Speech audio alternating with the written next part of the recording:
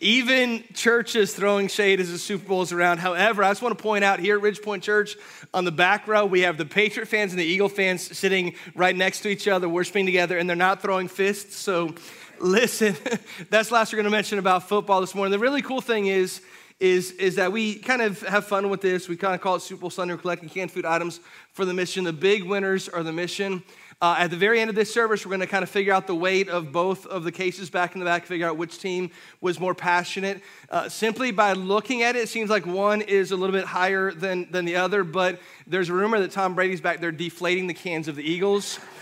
So I'm not sure if that's true or not, but we'll find out later on this service. Listen, thank you for helping us out.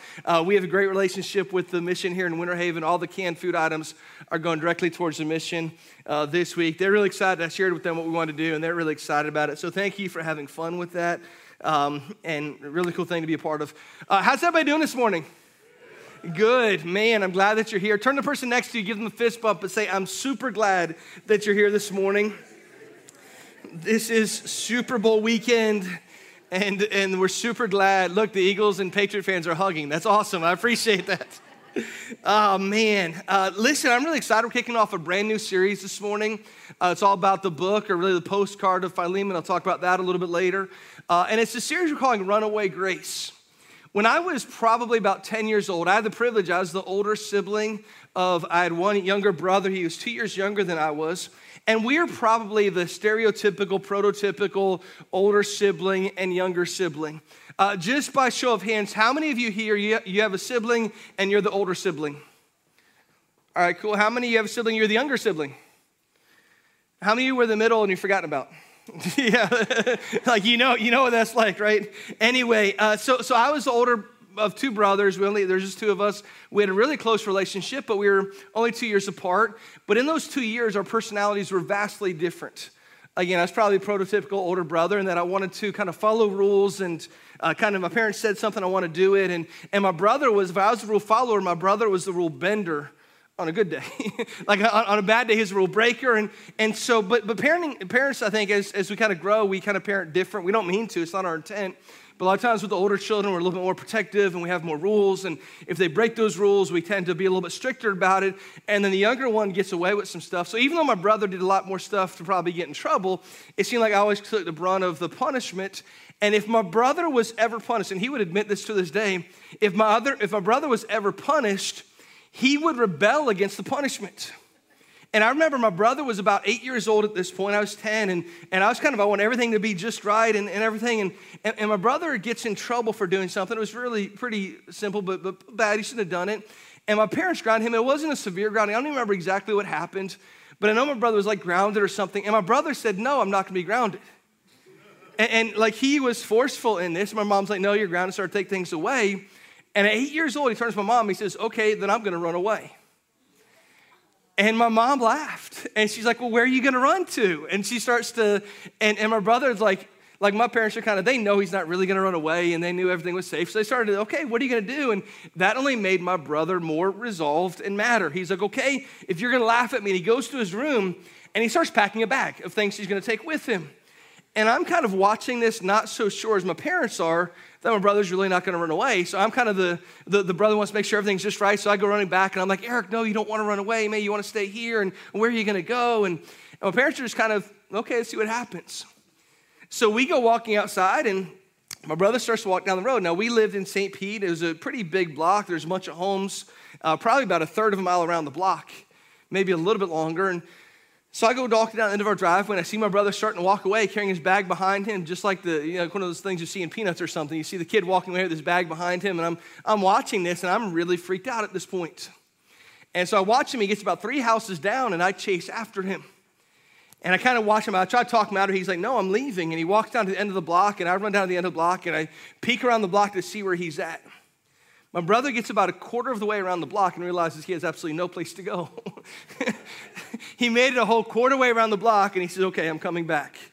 But I'm not happy about it. And he made his way back, and I think that happened twice before he finally figured out that's not the best option for me. And he never really did anything like that again. But the thing is, most of us have found ourselves in a position where we want to run away from something. Maybe it's not our parents or our home life, but maybe it's just, man, there's something messy about my life.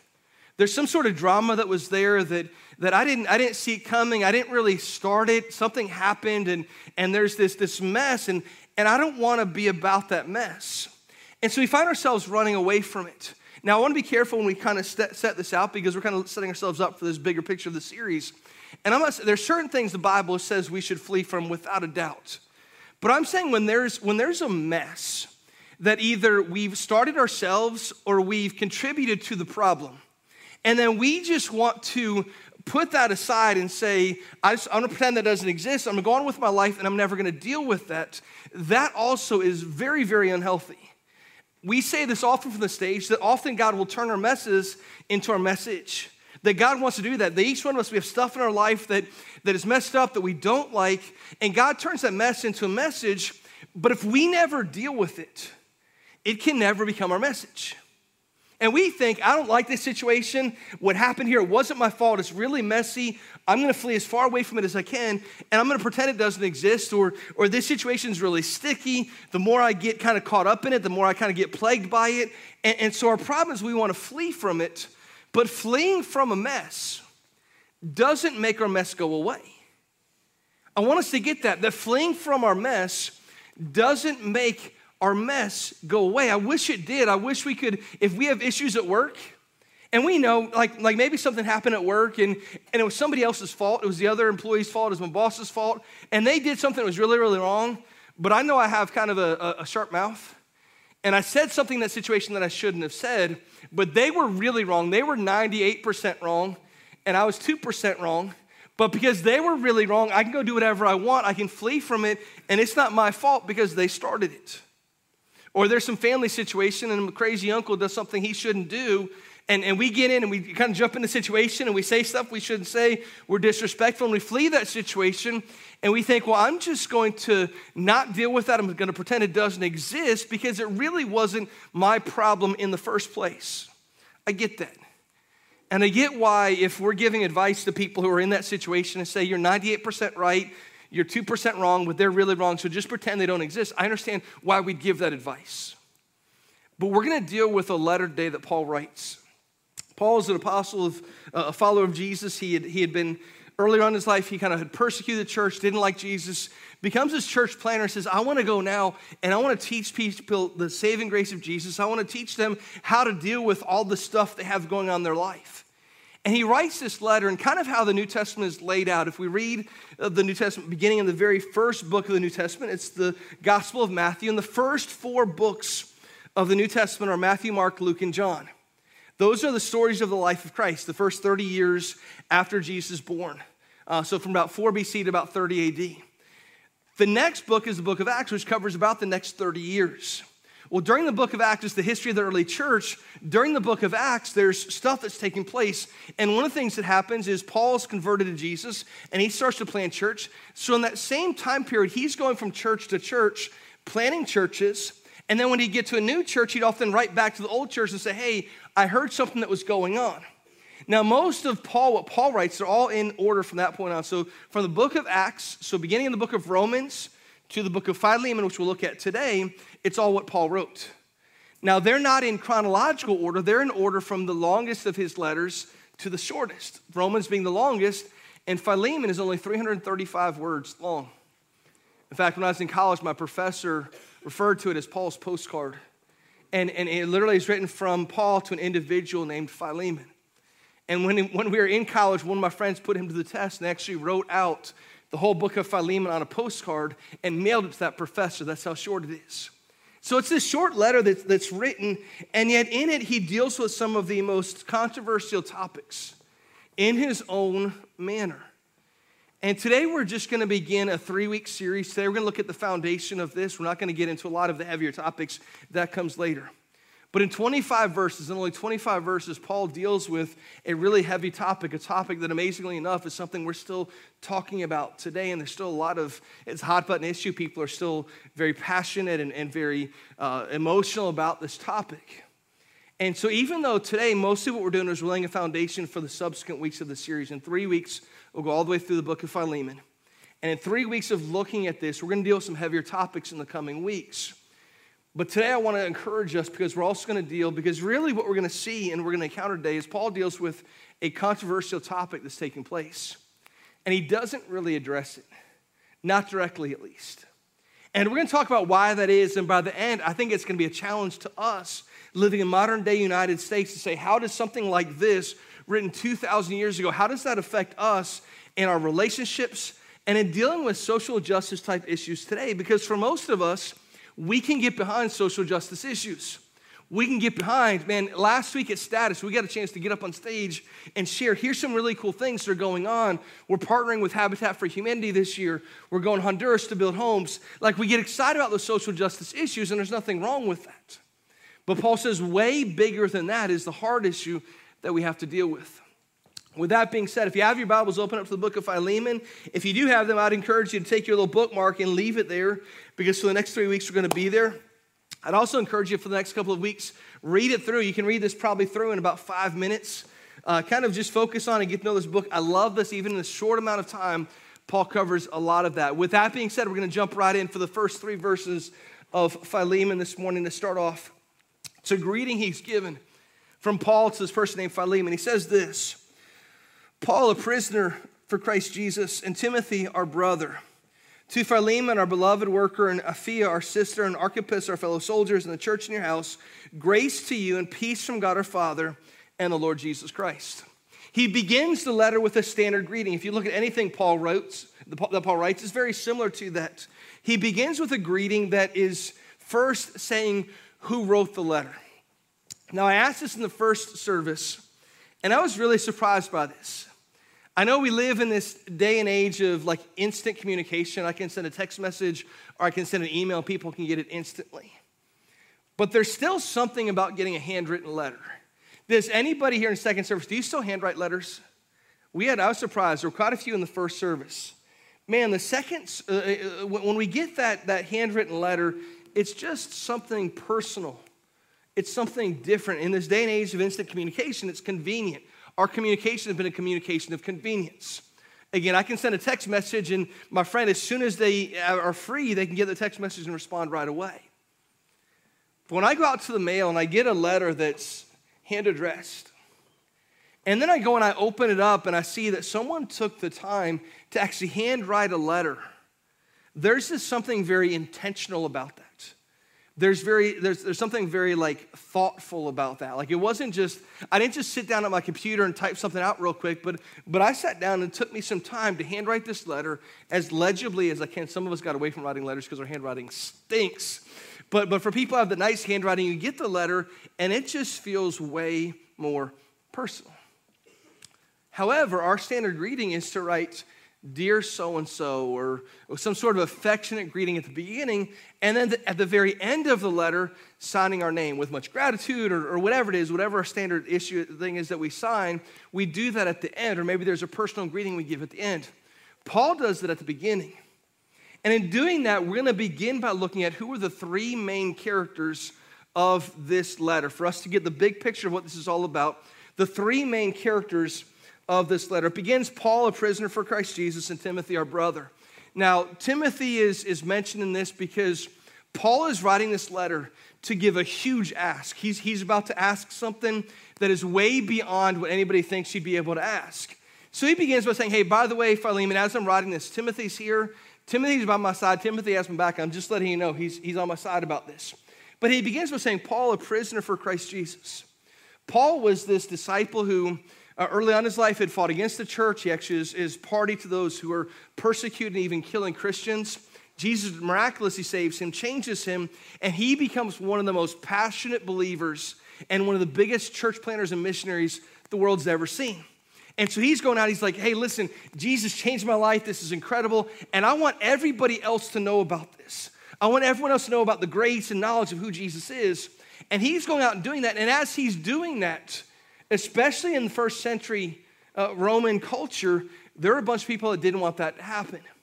And so there are a lot of them that are fighting against him, and just as they persecuted Jesus, and some people we've looked at the last couple of weeks, like Peter and the disciples, they come after Paul, and eventually, often, Paul is arrested.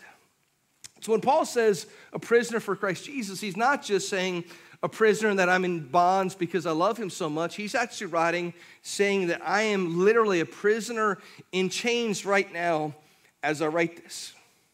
Now, what often happened with Paul was he would use a person because he was in chains. He'd use someone as kind of a secretary, an amanuensis, he'd dictate the letter and they'd write it for him. But Paul's writing this letter and he says, listen, as I write this, I'm writing, most experts believe by this point Paul's in prison in the city of Rome in Italy. Now, that's not really important except for this. Rome is about 1,200 miles from the city of everybody else that's in this.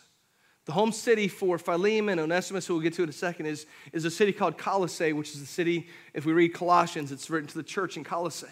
They're about 1,200 miles away from each other, Rome and Colossae. And it wasn't simple travel. Some of it was by land, some of it was by sea. But Paul's about 1,200 miles away, and he writes this letter to a particular person. So Paul is writing this from prison, and he's saying, listen, as I write from prison in Rome, I want to address it to, and he writes it to really three people, but really, in essence, to one person. He says, I write it to Philemon, beloved fellow worker, and Apphia, our sister, and Archippus, our fellow soldier, and the church is meeting in your house. Now, most experts look at that and say, he's writing to Philemon, who's the husband. Apphia is the wife, and Archippus would be the son. So he's writing it to one family unit, basically. But as he writes this, there's a couple of things we can read from that. First of all, their culture would have been, especially because they're not a port city, their culture would have been very, very poor. They wouldn't have had a lot of money.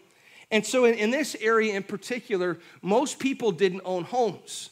If you were a family, you'd often own a room. You'd be in a room with you'd have a bunch of other rooms in the house, and your family owned one particular room. But Philemon is wealthy enough that not only does he own a room, he owns a whole house. And he's wealthy enough that his house is large enough that when Paul says that I'm writing this to Philemon and Apphia and Archippus and the whole church that's in your house. So it isn't just him, it's the whole church that is meeting in the house. So here's what happened. We know from we read later on, Paul's going out, he's teaching about Jesus. Philemon, because of Paul's going out and teaching about Jesus, Philemon becomes a believer. They go and plant a church in Colossae, and one of the house churches that they meet at is in Philemon's home. So this person that he's writing to is deeply important to Paul. We're going to get to that in just a little bit. So we have the first two main characters are Paul. Then you have Philemon, who was won to Christ under Paul and who started a church meeting in his house.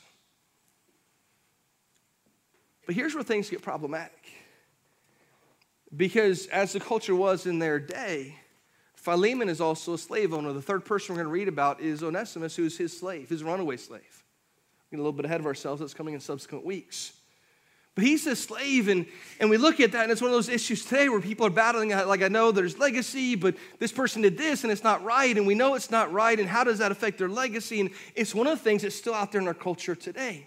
And so we look at this and say, well, if Philemon is a slave owner, I know he was meeting in the church, but what does all that mean, and how does that work together with our faith? We have to understand first a little bit of the culture, because what was happening in Roman culture in that day was the city of Rome was expanding, and as they defeat other cities and other areas, they would collect those people and bring them back as slaves in their hometowns, and they'd use them, and sometimes the slaves were treated actually really well. There was this rising movement to say, this is wrong, we've been treating slaves wrong, and this is a wrong practice entirely. And so there was starting to be this conscious level of, we need to have a greater discussion about this even 2,000 years ago. We have to deal with this, and we can't just, at that point, they're saying we can't just free them because they don't have the means to live, and some of them were living better the way that it was, and so their culture at that point was wrestling with it. And so we meet Paul, who's this Christian leader. We meet Philemon, who's a leader within the church, but he's also an owner of slave, at least one, probably multiple slaves, and this whole letter is, how do you deal with that? Because a little bit of a spoiler alert, Onesimus has run away, and that is kind of the reason why Paul writes this letter. And at the end of the day, Paul says, by the way, Onesimus, I want you to go back home. I know what he's doing is wrong, but how you handle it was wrong as well. And we look at that and say, Paul, it seems like terrible advice. But Paul says, we want to deal with our mess. Because for you and I, our topics might not be this controversial. But we have a tendency to shy away from our issues Even if our issues aren't self-made, we say, hey, I'm not going to deal with this. I'm going to move on and pretend it doesn't exist. And when we do that, it affects every subsequent relationship that we have. Every subsequent journey that we go into, we're carrying a baggage because we never dealt with that. So this letter is really a letter of discovering, how do I deal with baggage? How? Because oftentimes we find ourselves running away from something that becomes the very thing that we have to run towards. So we read that, and we read what is about to take place, and we wonder, why was something more not said? And yet our challenge this morning is, I think Paul's response to this is brilliant. Let's read a little bit further. We're going to read down to verse 7, and that's where we'll stop today. But it says this, verse 4, I thank my God always. Paul's writing this directly to this leader in the church, Philemon. He says, I thank my God always when I remember you in my prayers, because I hear of your love and of the faith that you have towards the Lord Jesus and for all the saints, all the believers that are there. And I pray the sharing of your faith may become effective for the full knowledge of every good thing that is in us for the sake of Christ. And then he says this, for I have derived much joy and comfort from your love, my brother, because the hearts of the saints have been refreshed through you. He's writing this to a person who is a leader in the church, and he has some things that are questionable. But he writes this joyous expression of how every time I think of you, I thank God for you.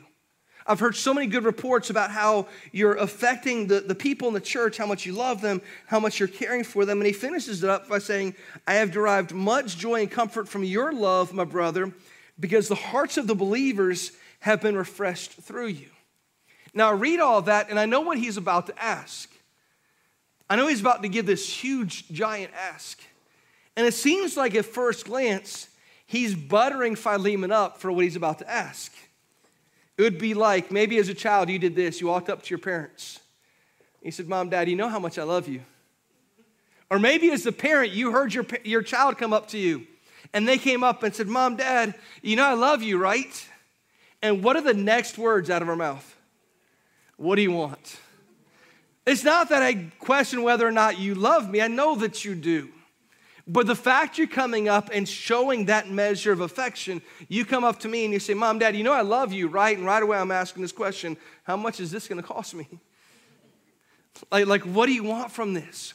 So Paul writes this, and he seems to be kind of using this flowery language. And Philemon, here's how much I think about you and pray for you, and how much I'm encouraged by you. And it seems like it's kind of setting him up for what's about to come, unless you know the Apostle Paul. See, Paul wrote a lot of letters this way. He wrote letters like letter to the church at Philippi, and he says, man, every time I think of you, I pray for you, and I have so much joy when I think about you. You see, whenever we get to a point where we're starting to do what we're supposed to do, which is multiply disciples, and we see people take those next steps. If we've ever been in a position where we led someone to Christ or we mentored them in their faith, and they start to take steps that are beyond anything we ever thought or imagined, we say, man, I'm more proud of them than I am of anything I've ever done. Like, I'm excited about that. So Paul writes this expression. I have a chance as a former youth pastor to see students who are stepping up. They're on staff at churches, and they're leading worship and doing these things. And I'm like, man, when they do that, that's such a cool thing. And Paul writes and says, man, you're continuing the ministry. You're making the ministry even bigger. This movement that has been started is being filtered through you, and I rejoice at that. And so Paul writes this genuinely, saying, Philemon, I have great, fond respect for you, fond memories with you, and yet I'm about to ask you to do something that is going to be very bold. And let me say that he's going to do this, and I think this letter is a great letter on how to deal with big issues of our day. But the one thing that Philemon doesn't do, and he's been criticized for this, by the way, but we have to understand, first of all, that when we read this, someone's writing this, Paul's writing this to Philemon. And as Paul writes, it isn't just Paul writing this, he's writing under inspiration of God who brought him these words. But sometimes Paul's been criticized that he didn't do more to address this topic. In fact, he mentions the role that Onesimus has, that he's a slave. He talks about that a little bit. But he never comes out outright and says, this institution is wrong. We have to deal with that. And some people have looked at Paul and they've been critical, saying, Paul, you could have done more, you could have said more, but there's two things that I want to encourage us as our takeaways as we leave this morning in dealing with really a sensitive topic, something that culturally was really sensitive then, and it's culturally still really sensitive now. We can all agree this is wrong, but how do you deal with that? And so Paul says this. Paul says, instead of dealing with the institution, because there's two things that Paul is going to communicate through what he writes in this. Number one, Paul's silence was leading towards a greater change. Paul's silence is leading towards a greater change. Paul doesn't come out outright and say any of this stuff. He knows it's wrong, but he also knows the church is a fledgling organization. Really, the church has only been around for 30 years, and they say, man, our primary focus right now, we haven't figured out even how to address social justice issues. We've not figured out how to do any of that stuff yet. Our primary focus is teaching people about Jesus and seeing him change people's hearts. See, Paul knew something that 2,000 years later, we can sometimes flip these two things. But Paul knew this: right behavior follows right belief. That right actions follows right beliefs.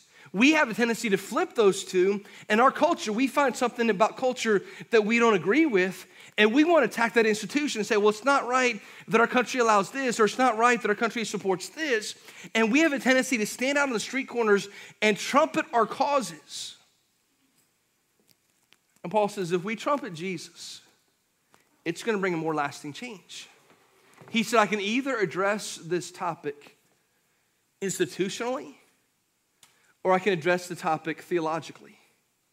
And Paul says, I'm much more concerned with the person's heart. See, he knew if the church, as young as it was, if it started just to attack the different institutions, because there were people who were already on board saying, this is wrong, we have to deal with this.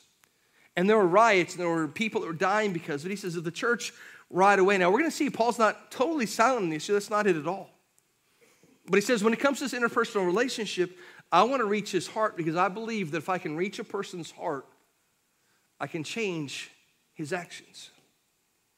Where if I try to deal with all the actions, I might never get to the heart.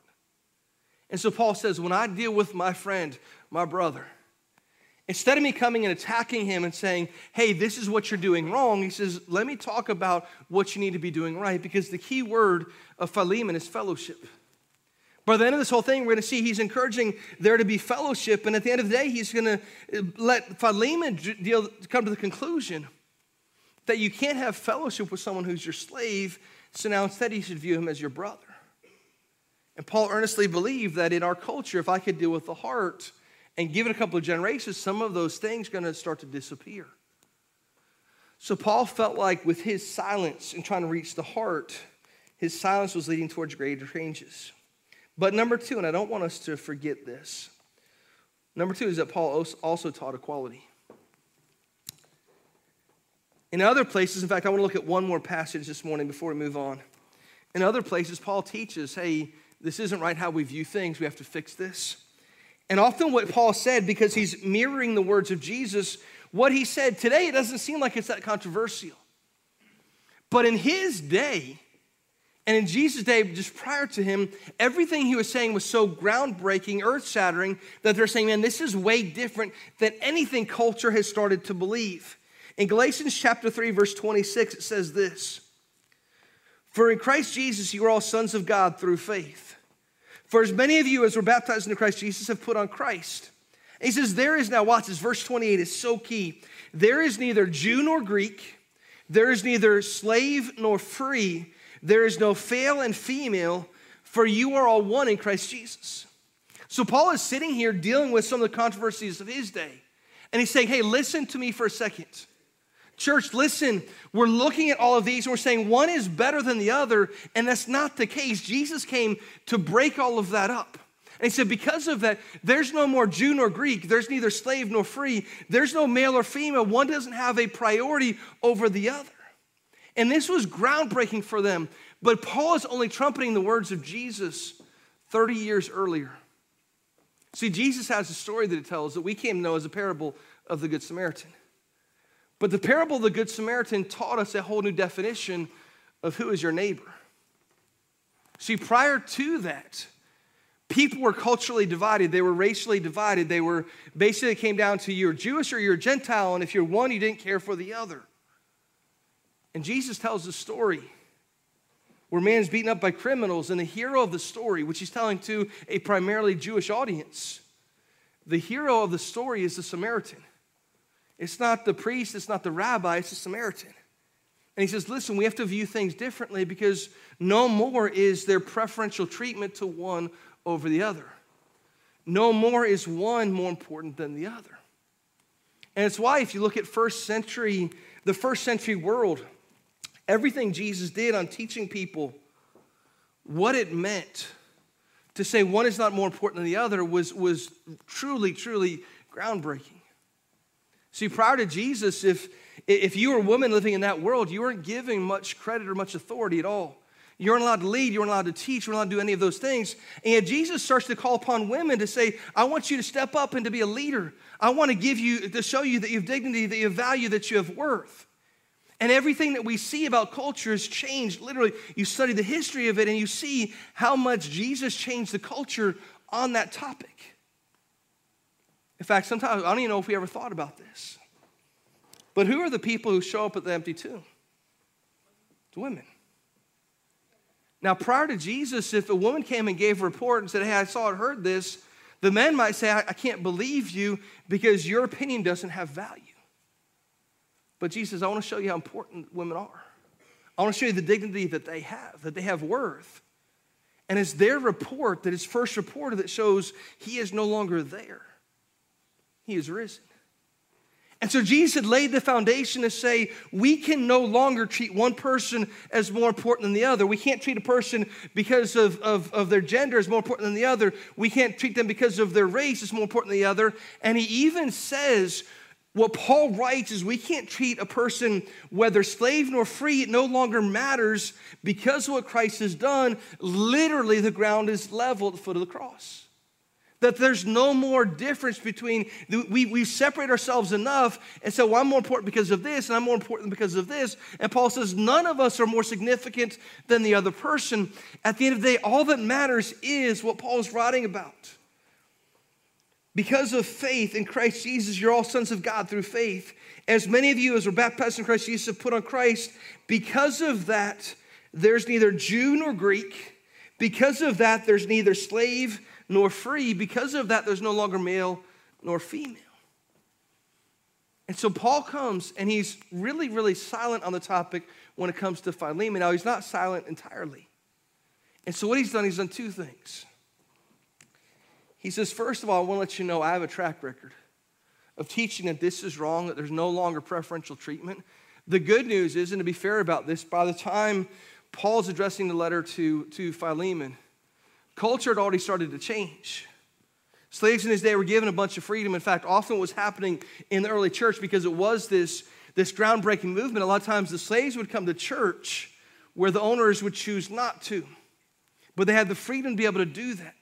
And this Christian faith was so appealing because the people were living under that oppressive mindset. They're saying, wait a minute, this is different. So Paul says, even though in this one instance I choose not to speak on the topic because I'm trying to reach out to a friend and show him where his heart is failing, I have a track record of doing that, just that very same thing. I have a track record of showing this is wrong. The ground's leveled for the cross. We're all the same. We all have the same dignity and value and worth. And so because of that, I can now speak to my friend saying, I've given clarity on this topic already.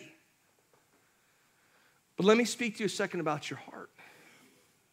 And he talks about his heart. And eventually by the very end of the letter, which we're going to read in detail over the next couple of weeks, he says, I want you to count this kid not as a slave, but as a brother. And that's going to be the big ask. Now, it's going to take us a while to get there. But that's going to be the big ask. And literally, most experts look back and say, number one, the way that Paul deals with this is probably the most appropriate way to deal with it. The true change is going to happen in people's hearts first. We can't keep affecting behavior without affecting the heart. But if we affect the heart, all the behavior can start to be dealt with. But also just from a historical perspective, that Paul's letter to Philemon changed the way the church approaches topic, but also probably started to affect culture some as well. Now, we're dealing with a heavy topic this morning. We're getting ready to wrap this thing up. But I just want to share this as we kind of wrap up, because one of the things we want to be sure is that we believe fully, just like Jesus showed up in people's lives 2,000 years ago and was interested in changing their heart before he changed their behaviors, we believe the same thing is true today.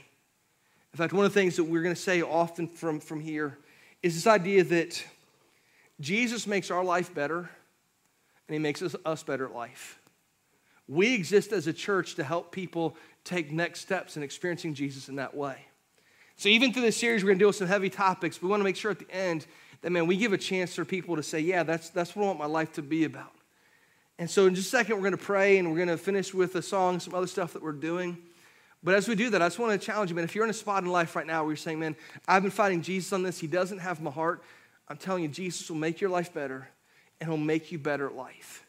And so if you're in a spot saying, man, I've never made a decision to follow Christ, and today I want to make sure that I do that. I don't want to leave here without knowing for sure that I have salvation that's found only in him. I want to encourage you to do that. I'll be hanging out if you want to come talk to me or fill out a connection card.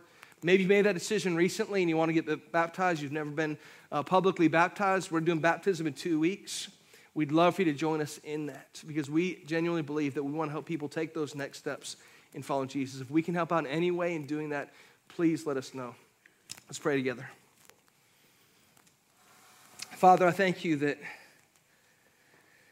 sometimes you bring very fragile, very delicate situations into our lives to reveal a deeper need that we have. And God, this series is going to be one of those bigger topics for us. A controversy in Paul's day, a controversy today. And we have to navigate. Fortunately, we have 2,000 years of building on the church's shoulders before us and figuring out how to deal with all of this. And so, God, I pray that you give us clarity. I pray that you give us understanding. And God, I pray that through all this, we see that the biggest issue is the heart issue. That if people have right beliefs, it's going to result in right actions and not vice versa. God, teach us that right now. I pray for people that need to make decisions. I pray that for people that need to respond in some sort of way. God, your invitation is always open for them to respond. And so, God, I pray that your Spirit would speak truth to our lives, change us, make us who you want us to be. In Jesus' name, amen.